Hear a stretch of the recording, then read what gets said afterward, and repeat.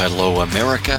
This is your host, Mark Dunagan. It's another episode of the Daily Answer, and just one of the numerous programs part of Answering Religious Error. And just a reminder that every Wednesday at noon Eastern Time, there's a live Bible Q&A. And so you can submit any question you have as long as it's a Bible question. And there's a panel of individuals there that will seek to give you a Bible answer. We'll just seek to tell you the truth. So I would encourage you to tune into that. Well, in this particular episode, we want to talk about a bulwark, which is a person or institution or principle that acts as a defense. And there's a familiar passage in the Old Testament. God, centuries ago, spoke of people who would be a defense against moral and societal breakdown. And he used similar terminology. He said, I search for a man in Ezekiel 22:30. I search for a man among them who would build up a wall and stand in the gap before me for the land, so that I would not destroy it. But I found none. Almost like I was looking for someone that would stand up and take a stand and defend truth and virtue and morality and bring people back around. And I really didn't find anybody. I'm also, I think, in the same vein in Ezekiel chapter 3, when God says, I've made you a watchman for the house of Israel, like one that would be on the city walls and look for danger or an enemy and warn the city when an attack was coming. But God there is using the word watchman in the sense of, if you see people that are doing things that you know are going to get them in trouble with God, that is, the Bible condemns that. A watchman is expected to warn them. Now, you can't change them. You can't force them to change, but you warn them. And the interesting thing about that section is that God says to Ezekiel, okay, if you warn them and they don't change, you've delivered yourself, they end up punished. But if you don't warn them, they still end up punished, but you're in trouble as well. And I think that fits in that category of a bulwark. That is a strong wall, something that protects society from disintegration. I was listening to an interview with a historian who had studied at Oxford years ago, during a time in which great conservative historians still existed and were instructing young people. He noted that from a historical perspective, nations or civilizations that abandoned God and biblical ethics ended up creating all sorts of horrors. The Soviet Union, Communist China, North Korea, Cuba, those all come to mind when you consider that.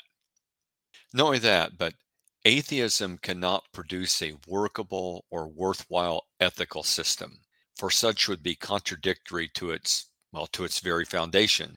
The very foundation of atheism is no absolute or final authority. That is no God, which means no absolute or final right or wrong. Well, if you don't have that, if you don't have an absolute right or wrong, you don't have an ethical system because there's nothing to tie it to.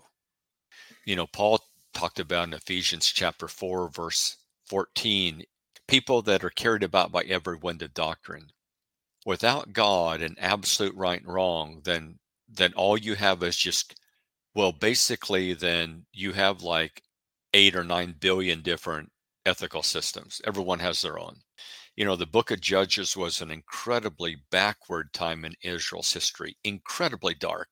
But there are a couple times in the book of Judges, chapter 17, and then the end of chapter 21, where the statement is made, every man did what was right in his own eyes.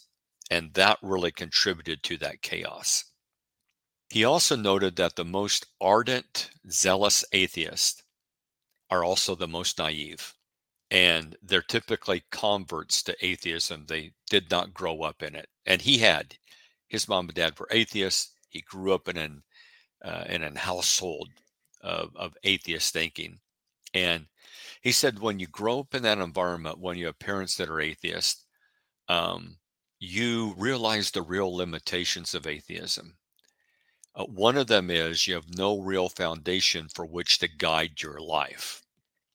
And I think the other thing would be is that mom and dad can't really tell you if something's right or wrong. They might say, well, I don't want you to do that, or there'd be consequences of doing that, whatever, but they can't really come down and say that would be wrong. He then said that historically, Christianity is the only system capable of guarding a society, any society, against all sorts of evil. And not just evil from outside, but from actually committing the evil as a group, evil rising from the inside. Without Christianity as the foundation, societies descend into hell. They become Mordor. In fact, just consider how the movie The Lord of the Rings pictured the inhabitants of Mordor. Do you remember that? They were individuals bent on domination. They were bent on destruction. They they had disfigured themselves. Did you catch that? Did you see that? Individuals who pillaged and who were bent on destroying the human race. Mordor. And that's what show and only Christianity can protect a culture from becoming Mordor.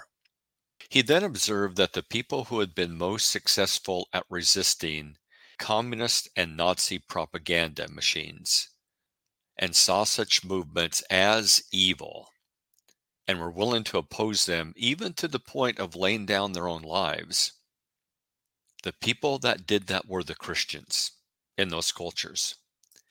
The Christians were amazingly resistant to the lies, intimidation, comfort promised by, and power promised by evil leaders. You see, evil leaders often tend to tap into your own worst impulses, your fears, your prejudices, your selfishness, your inner darkness, your inner demons. They try to convince you that it is the fault of those other people why you don't have more. So it's the fault of the Jews. It's the fault of the 1%. It's the fault of the Christians. They're the cause of all your problems. And if you turn on them, you can get everything you want. Evil leaders seek to convince people that they are oppressed. And then what they do with those same people is they turn them into evil oppressors. They turn them into a mob. Finally, he added that Christianity is the best ethic by which to raise children for the real world, period. It was observed that technology, learning, secular education, and secular open-mindedness, which is pretty limited, and prosperity cannot protect a nation from descending into evil, chaos, disorder, collapse. It's been observed that the Nazis came to power in probably the most advanced and civilized nation of the time. Germany was filled with elite universities, and that's where many Americans went to study abroad. Those were the elite universities. Techno- as far as technology was concerned, the Germans were way ahead as far as the technology front. Not only that, but if you would consider like socially progressive, they were more in that area too. That is, the intermarriage between Germans and Jews was higher in Germany than in all the surrounding countries. And yet, that's exactly where evil took hold and exploded and almost destroyed the world. The Holy Spirit reminds us in Proverbs 14:34, righteousness exalts a nation. And I think that's pretty much proof positive of that proverb when you look at the 20th century. Technology could not protect the German people from descending into evil. Neither could being socially progressive. Neither could higher education and much learning. None of that could protect them. The only thing that can protect you from descending into evil as a culture or a person is righteousness. The only bulwark defensive wall is God, His truth, and people honest enough and courageous to follow it. What happened to the German nation was that the elites, one writer said, became advanced with technology. That is, they were very overconfident in what science could achieve, but they were ethically disconnected at the same time. That is, we don't need God or the Bible for an ethic by which to guide our lives. We have our own personal values are enough. My own character is enough. My own honesty is enough as a scientist. We are smart enough to guide ourselves. We don't need to go to church. We don't need to read the Bible. We don't need to pray. And the common myth is that without God, we can remain honest and good, decent people, that we can keep evil at bay without God. History records that when societies depart from God, they are easily seduced. Without God as individuals or a society, you're not going to remain free for long. Mark Dunagan for the Daily Answer. Until next time, see you in the funny papers.